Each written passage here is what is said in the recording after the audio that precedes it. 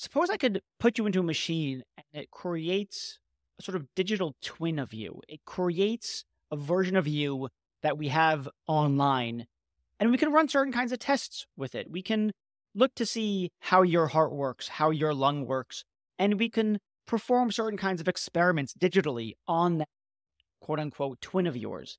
That'd be pretty amazing. And it turns out that that's the kind of technology that a number of technologists are working on. Not just digital hearts and lungs, but also everything from digital car engines to aircraft engines to digital twins of Earth so we can do climate change prediction. Now, that stuff sounds super cool and interesting, but it's not obvious to me, or at least it was not obvious to me prior to my conversation with Ingrid, why I should care in my capacity as an ethicist. As someone who just thinks, interested in new technology is cool, but why as an ethicist should this interest me? I couldn't see why.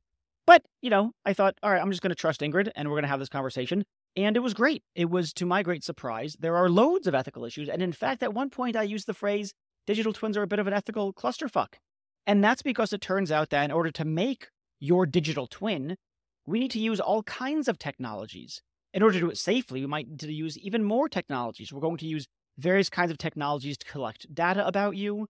We're going to use different kinds of technologies to run the analyses on all that data. We're going to use different technologies to transfer and store and share that data. We're going to use other technologies to amplify our ability to process that data, like quantum computers maybe one day. So it turns out that digital twins are these really technologically complicated things.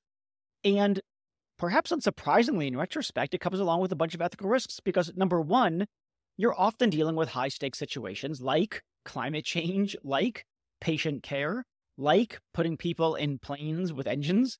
And to the extent that the digital twin technology is inserted in this life cycle, you talk about high risk. And then secondly, we know that these technologies come with various kinds of risks, like privacy violations because of all the data, biased AI algorithms, talk about black box problems. You're talking about all these technologies and all this data. How are we going to understand this? And it raises just a larger question about how can we possibly govern all these technologies at the same time, responsibly?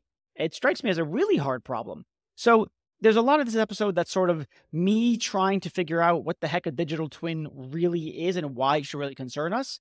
And then you'll hear me sort of shift to going from, I don't really get why it's such a big deal to, oh shit, this is a big deal. So anyway, I hope you enjoy that aspect and you come along to that oh shit moment with me. Before that, two things. Number one, if you've got a topic you want me to talk about, maybe someone you want me to talk to, send me an email, em@reedblackman.com, em as in ethical machines. And as I've said before, please, take out your phone now, hit 5 stars, share with your friend, whatever. Would love to get the word out. All right, thanks so much. Let's get to it.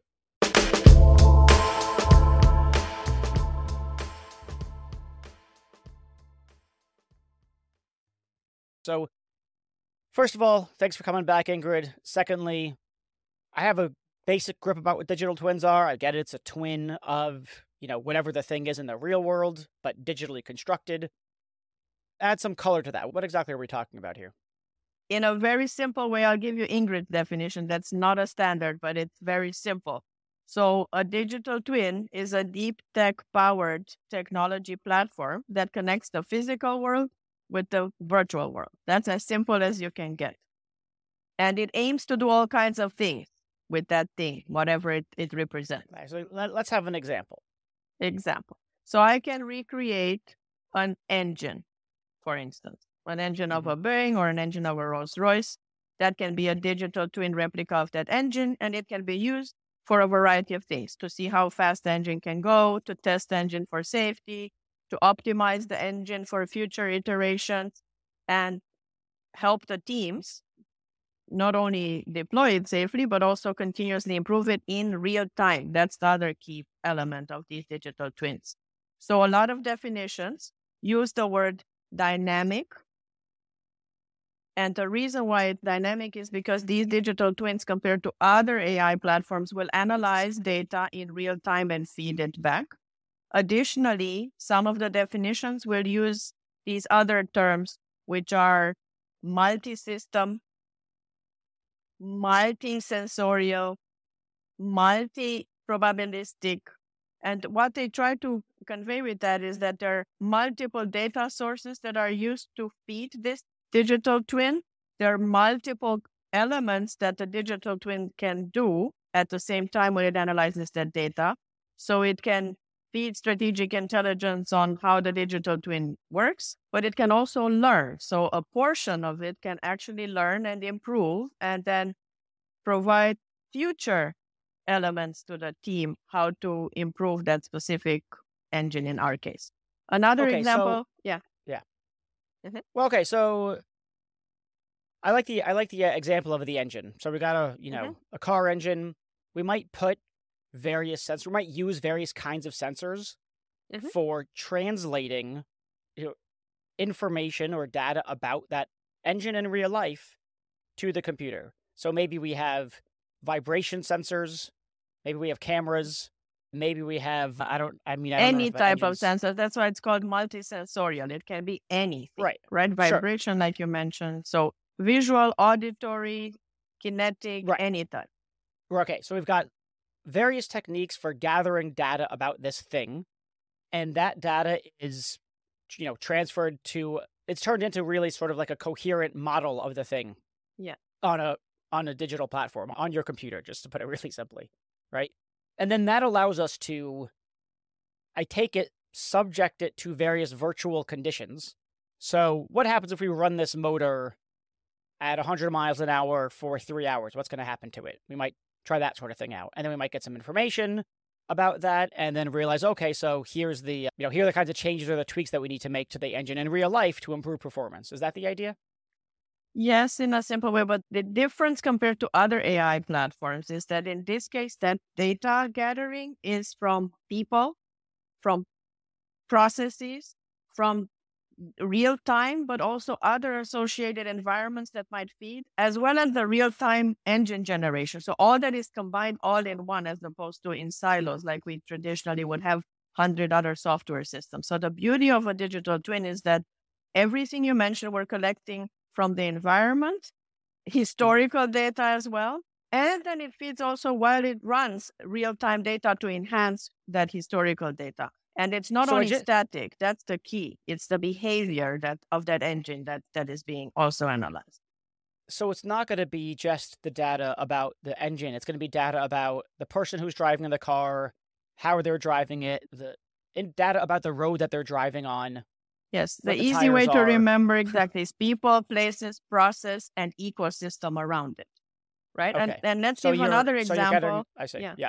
That might be, for instance, helping our audience understand why that process is so important and the behavior. Let's take the human lung. So researchers during the pandemic created a digital twin of the human lung, or researchers even before the pandemic created a digital replica of a heart that's beating. It's 3D printed too. So it's a digital twin plus 3D printing, talking about evolution.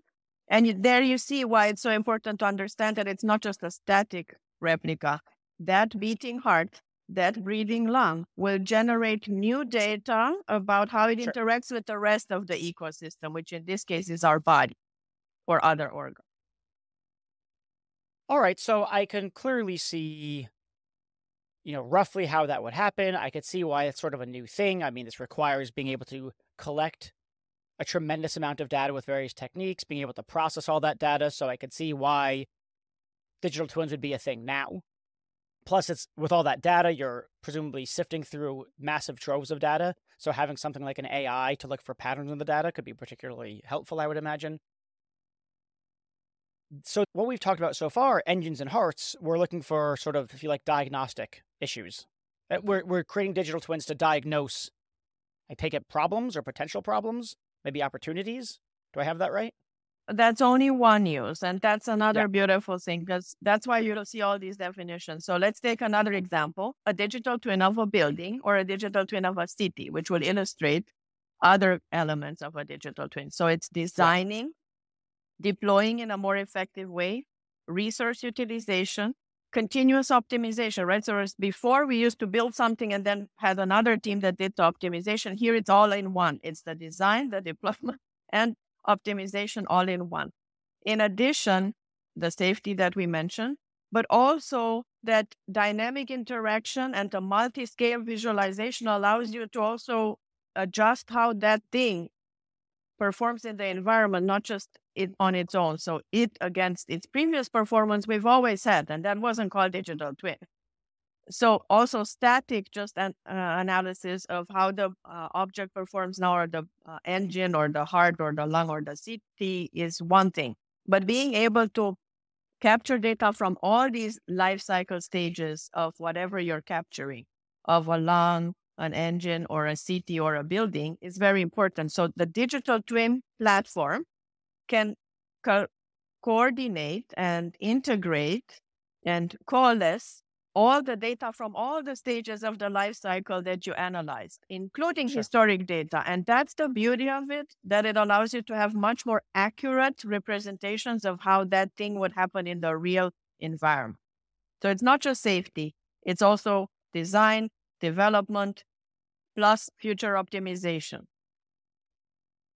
All right. So I guess there are just lots of use cases, because whenever you're designing something that's going to operate in a fairly complex environment, you're going to want to track how it interacts with that environment, and not just how it in fact operates, but how it would in fact operate where the conditions are slightly changed, so that you can make other kinds of optimizations, changes, et cetera, et cetera. So, okay, makes sense. Now, so yeah, talk to me a little bit about the different technologies. I mean, we talked about the sensors, multisensorial, but you also at the top, and I mentioned AI being used to look through the data, look for patterns in all the data that's being collected. But what are some of the other, you mentioned blockchain. How does that come into play with digital twins? Sure. Maybe one more example before we jump into this, because that will help understand that. So one of the most sophisticated digital twins we have currently on planet Earth is that of planet Earth. So Google and NVIDIA created a digital twin of planet Earth. And two great examples that are highly relevant for us. One is studying the climate changes. And that shows you that it can also, in addition to everything we talked so far, also start to predict, if the environment changes, how the actual object would adapt to that. So that prediction is the most important one that really shows the benefit of a digital twin, because the rest you could argue, well, if you have enough team and enough technologies, you could do it retro all the time. We just need to use 10 things instead of one. Okay. Mm-hmm. But the future prediction capability and the adaptive nature to be able to show response to a completely novel environment based on what it learned is the true benefit. And looking at climate change, or looking at how tectonic plates, given the recent big earthquake we had in Turkey and Syria, let's say, that could have been a great example. If we had a digital twin that was active, it could have maybe predicted that and helped people prepare better, as an example, right? So those are more sophisticated examples, and where all the things would come into play that we talked about. Now, let's go into the tech stack. And I think that's important. The way I like to describe the tech stack is also process. So you have a tech stack that helps you with that first part, which is that data gathering. So you need a tech stack that helps you gather data from people, processes, places, and the environment. Then you need to create a visual representation of that thing, whatever it was, an object, a process, or an ecosystem. And those visual tools now are, again, more than 50, sometimes even 100, depending on how you categorize them. Then you need to upload all this into a server environment. And that's another set of tools in the tech infrastructure. And again, they can be more than 50. And then you need to somehow put this in the cloud. And that's another layer of tools. Each of these, this is why when you look at the full complex portfolio of digital twin tools, you have more than 200. And then once it's in the cloud, it's going to be, like we said, processed. And you bring all those inputs together. It learns whatever it's supposed to learn. It has to feed back. And you start the loop again. So each of these layers has unique types of apps or other types of technologies. Now, from a category perspective, the most frequent categories you're going to have are anything to do with sensing, anything to do with visualization, anything to do with analytics, plain analytics, anything to do with algorithms that can learn, and then anything to do with simulation, which are heavy statistics tools so that they can do simulations at the same time. And then, of course, the IoT stack, which is also broad, but again, just for our audience to understand the layers. Now, in terms of types of technologies, yes, AI is the crux, the core, and we're talking about the full AI portfolio. Then you have blockchain that can be used very smartly in digital twins, and there are a lot of companies that are now deploying that.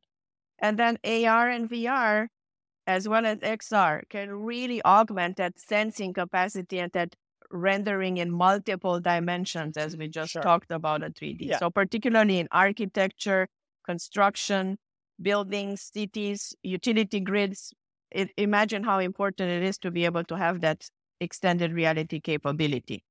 Yeah, obviously I see how AR, VR would make sense when you're talking about digital twins. I get the AI bit. I don't understand how blockchain is playing a role. Why do I care about the intersection of blockchain and digital twins? Well, it's going to be your favorite, actually, because it has to do with data governance and data validation and data tracking and authorization of users. Because if we put wrong data in a digital twin, it's catastrophic, because then everything we just described is wrong. So very important to have a blockchain type infrastructure, and you use the basic components of authentication of the data and authentication of data utilization and data provenance, which is super important. Like we just talked, you need to know where that data came from and the origin, because if I feed you data that's accurate, but it's from 1971, it's not going to help you right now. Sure. Right? I see. So blockchain is going to be useful because you're making models of phenomenally complex things in the world. In some cases, they're very high stakes, whether you get it right or wrong. Let's say you're creating a digital twin of a bridge or something like that. And so if you get it wrong, that's really bad. If the data's problematic in some way, that's really bad. And if the data is stored, collected, etc., on a blockchain, that lends itself to auditability of the data so that you can make sure it's reliable data before you feed it into your digital twin system. Is that the idea? That's one. And then it has another highly related, very closely related benefit. Perhaps our audience heard us talk in the past or with other occasions about cybersecurity, which is very closely related to our concerns for privacy. And a blockchain type of architecture and configuration in a digital twin platform can allow you to also create a zero trust architecture. And that, together with everything we talked, when you design it with an ethics program in place as well, can help authenticate users. So only those people that are authorized will be able to see portions of that data generated. And similarly, in case of the digital twin, only pieces of information for a specific need will need to be seen. So not everybody has to see everything, and not every piece of the digital twin intelligence needs to be seen by everybody. So it sounds like one reason why this sort of talk about digital twins is potentially ethically relevant is in some cases you're dealing with a tremendous amount of highly sensitive data. Not just data, but certain kinds of inferences you might make using that data. That's the entire point of having the digital twin in the first place. And it would be bad if, for instance, bad actors got access to that data. So let's say you've got a digital twin of a city.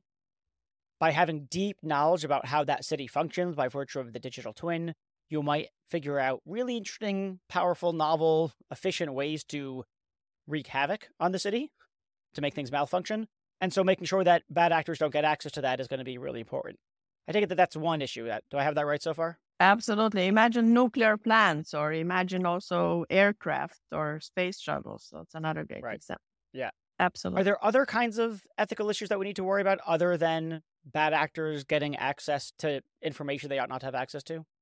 Well, I think privacy, because we've seen this all the time. We talked about that the data collection is multisensorial, right, and multi-directional and in sequence. So I always like to talk about also dynamic informed consent, because sometimes people gave consent for one time to be, let's say, imaged by a camera, but that doesn't mean they give it to you for 5 years to continue for the digital twin to receive data. Or a place might collect data today because they had an authorization for something in the design phase, but you don't know if they have authorization to collect data from that place for the next 5 years.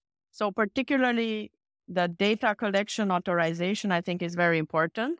And then also that use, because like we said, this digital twin ecosystem collects data on an ongoing basis and amalgamates the data in a way that's not a typical way captured in any policy and procedure we have. So when we talk about aggregate data, it doesn't really fit perfectly aggregate data terminology either. So we'll need new policies and new regulatory frameworks that will capture the ethics for digital twins, which I know regulators are not happy about, but just heads up. Why is it? Why can't I just reduce the ethical issues or the ethical risks of digital twins to the ethical issues that pertain to big data more generally? Why don't we just say, yeah, look, this is just more data. It's more complex data, or it's larger in scale, but it's still just data. And so why do we need to update anything? So this is my observation. In certain stages of the life cycle of a process, or let's say a business need or a business application of digital twins, it might be fine. So for the design phase or concept phase, we can agree all that the most typical things we always talk in ethics of any emerging technology will apply. So all the good solid things we need to do for data selection and data consent and all that, absolutely equal. But when you get, and maybe even deployment, we can say the current regulatory guidelines, we might find pieces that apply, and if we follow them really strictly, will be good. But when you look at the post-deployment, and particularly when you look at the full optimization phase of a digital twin, when it's actually starting to function and gather all that data, it's going to be very difficult because, like we talked, it's taking historical data, environmental data, the own currently created data, where you could argue, well, to whom does that belong to? It's the same thing like when we merge a lot of data sets from different entities, right? So who owns what's being created out of all these 6 things? And IP rights will be an issue too. Who owns what's coming out of this digital twin?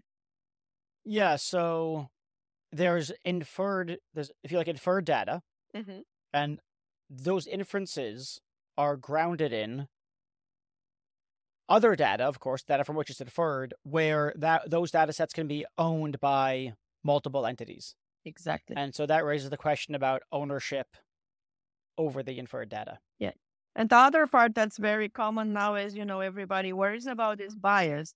It's hard enough to make sure you don't have bias in a simple AI program and tool and algorithm that's being deployed. Now, remember we used multi-probabilistic and multi-dimensional and multi-scale. Well, imagine now when you have, thousands or hundreds of thousands of these simulations every day in a real-time environment, and there is no time to do the typical validation like we do now, retro, because it's real-time feeding data.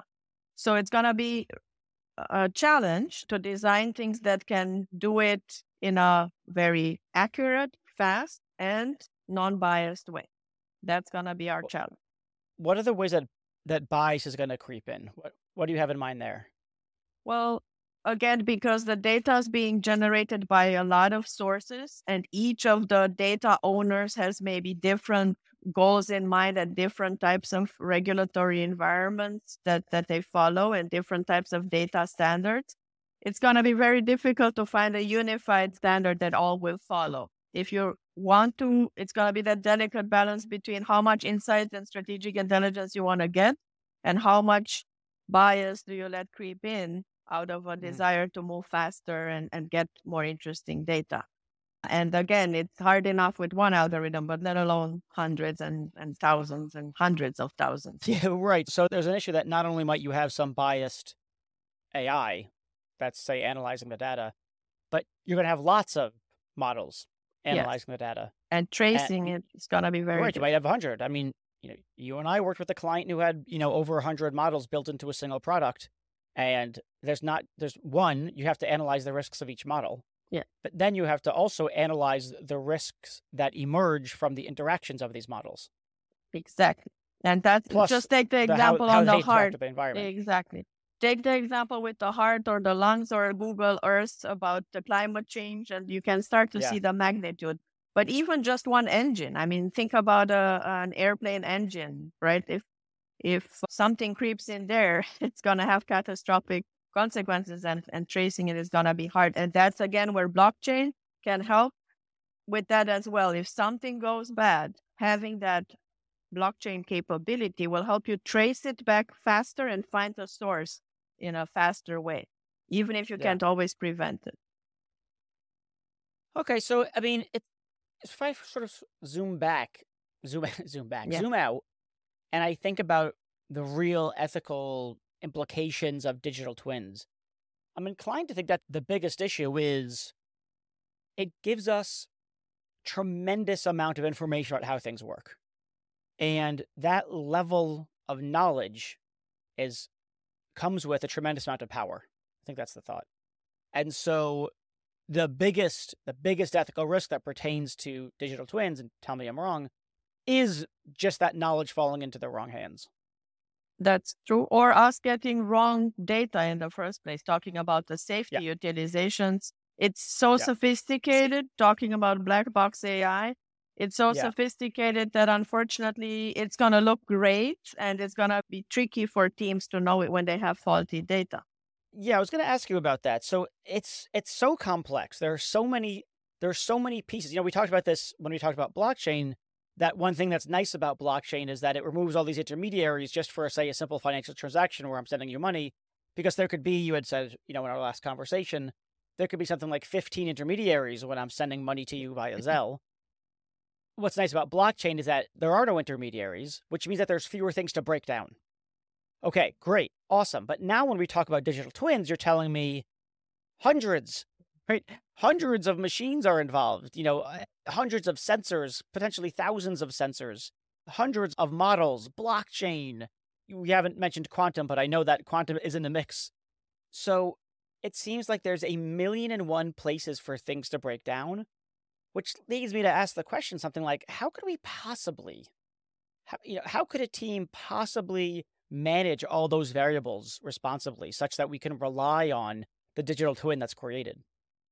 That's a great question, but I think it gives you the answer why most digital twins so far have been only used for physical objects, where we can have the real one in real time, monitor the same thing, and see if an engine blows up, we know it's wrong.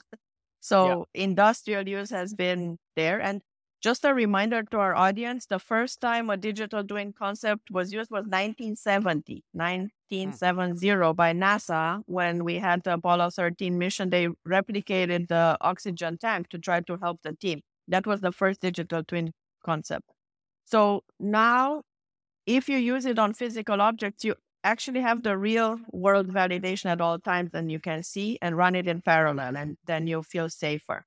For all other things, we're not using it yet in ways that can cause direct damage. But yes, theoretically, even Google Earth could give us faulty information, and it can have negative consequences. This is only a personal opinion. It's the same rule we always say: good data hygiene from the beginning, and not putting anything in the digital twin blender that you're not 100% sure that it's accurate is the safest way still. Because once you put it in there, it's tough.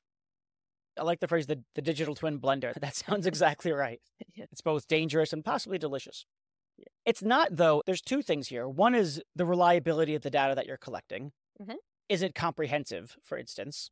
Or is it, do you suffer in some sense, either literally or something akin to selection bias for the data that you're collecting?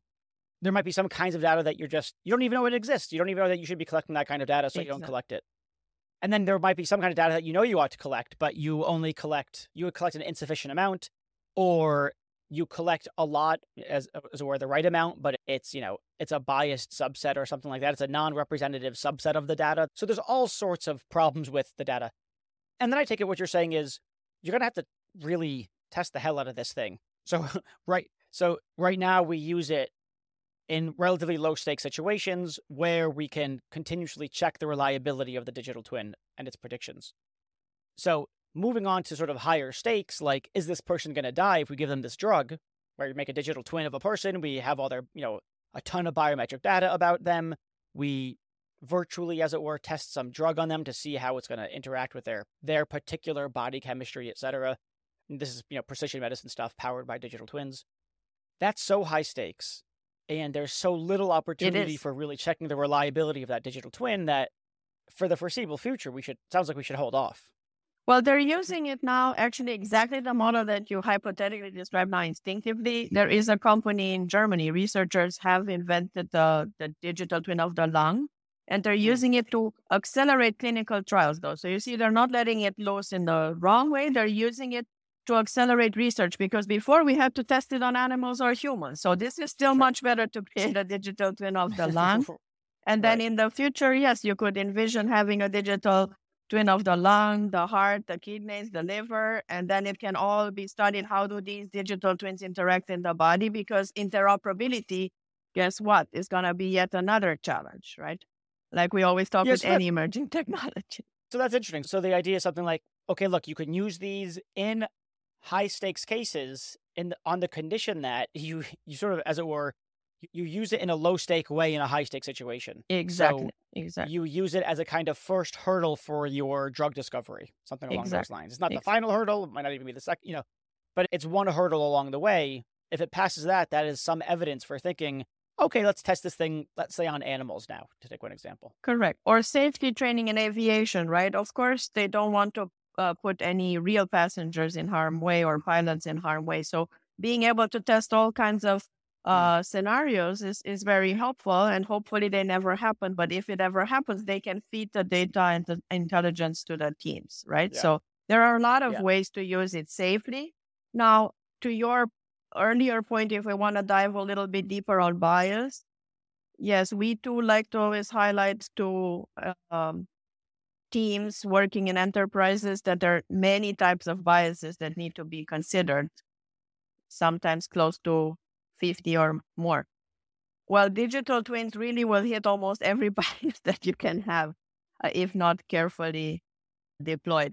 And I would say the bias can happen not only at the beginning, like we just highlighted to our audience in the data selection and data validation, but also someone has to decide what's noise and what's not noise, and how accurate is that model, and that trade-off that we always point out between how much can you take in the accuracy of the model.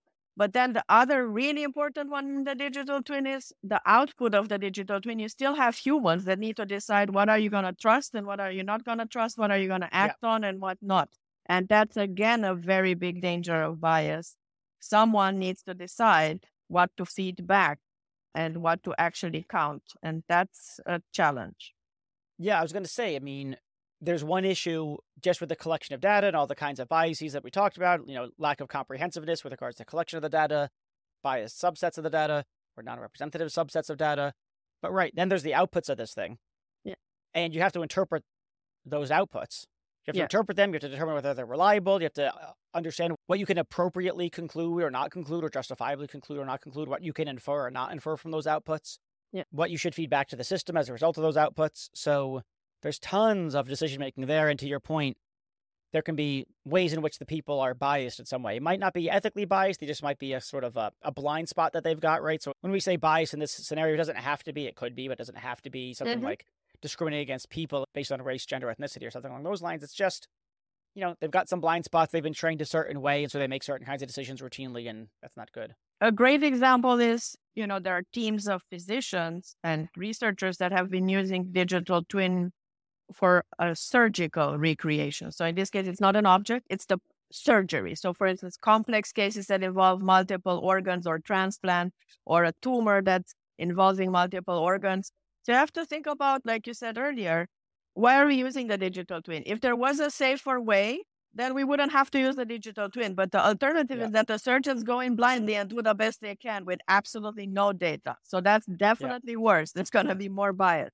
Here, you feed the digital twin of this type of surgery all the data they have on this case, plus all the data we have on other cases. And at least the teams can have alternative strategies. That doesn't mean it's going to be a perfect outcome, but certainly definitely better than to go in totally blind, cutting the person and then having to deal with it, right? So you always have to think, like you said earlier, what's the alternative? If the alternative is safer, we shouldn't use a digital twin, period. if we don't have a safer alternative and we find a way to embed the digital twin technology into what we're doing now in a safe way, like you said, embedded into a higher stake thing in the safest way possible, then it can only yield good things. I guess the more you talk, the more I'm skeptical about this thing. Mhm. And that's because what you've convinced me of is there's loads of ethical risks, and that's really, at least in part, because digital twins are made up of all these other technologies, which come with their own digital ethical risks. So Yeah.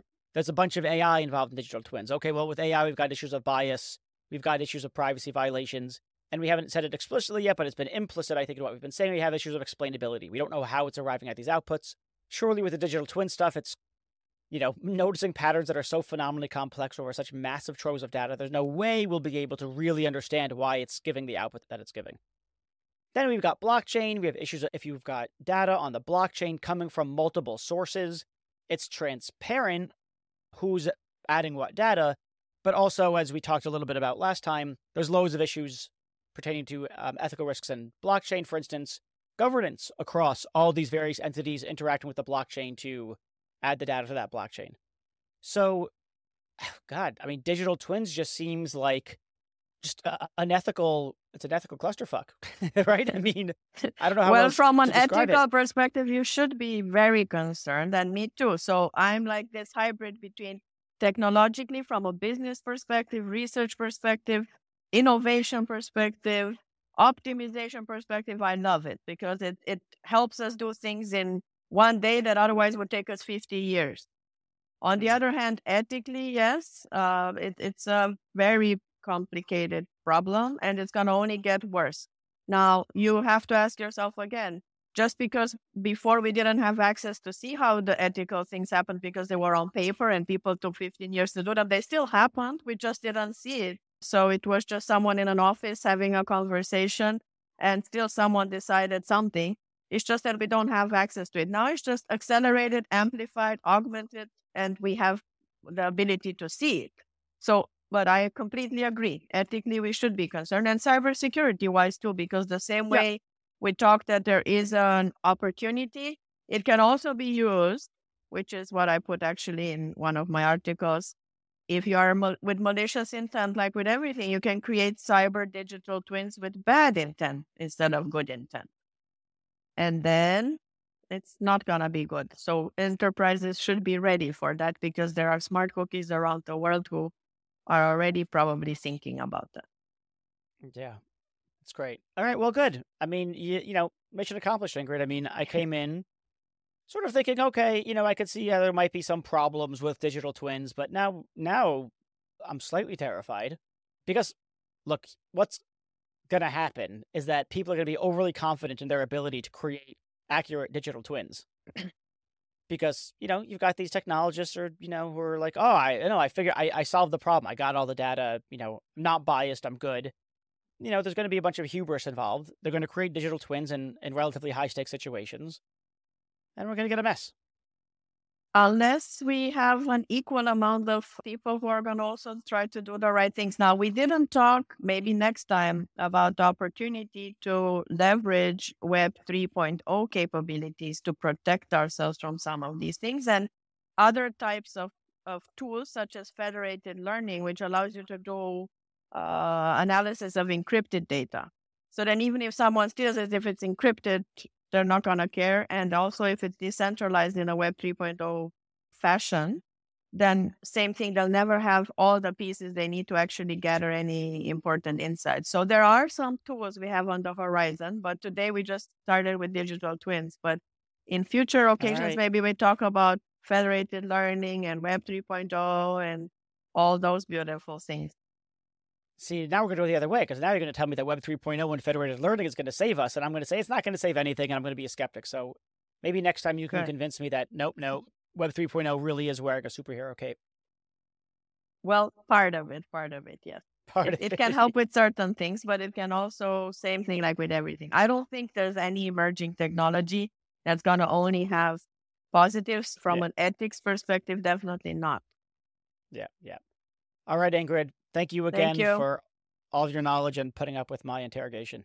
No, I love it. I love it. It's a great All debate. right. So we Talk should to you have later. an ethics debate with ChatGPT. I invite you to a debate. You'll debate ChatGPT Oh, that's on that ethics. sounds fun. That's very hooky. Yeah, that's a good hook. All right, we'll Take do care.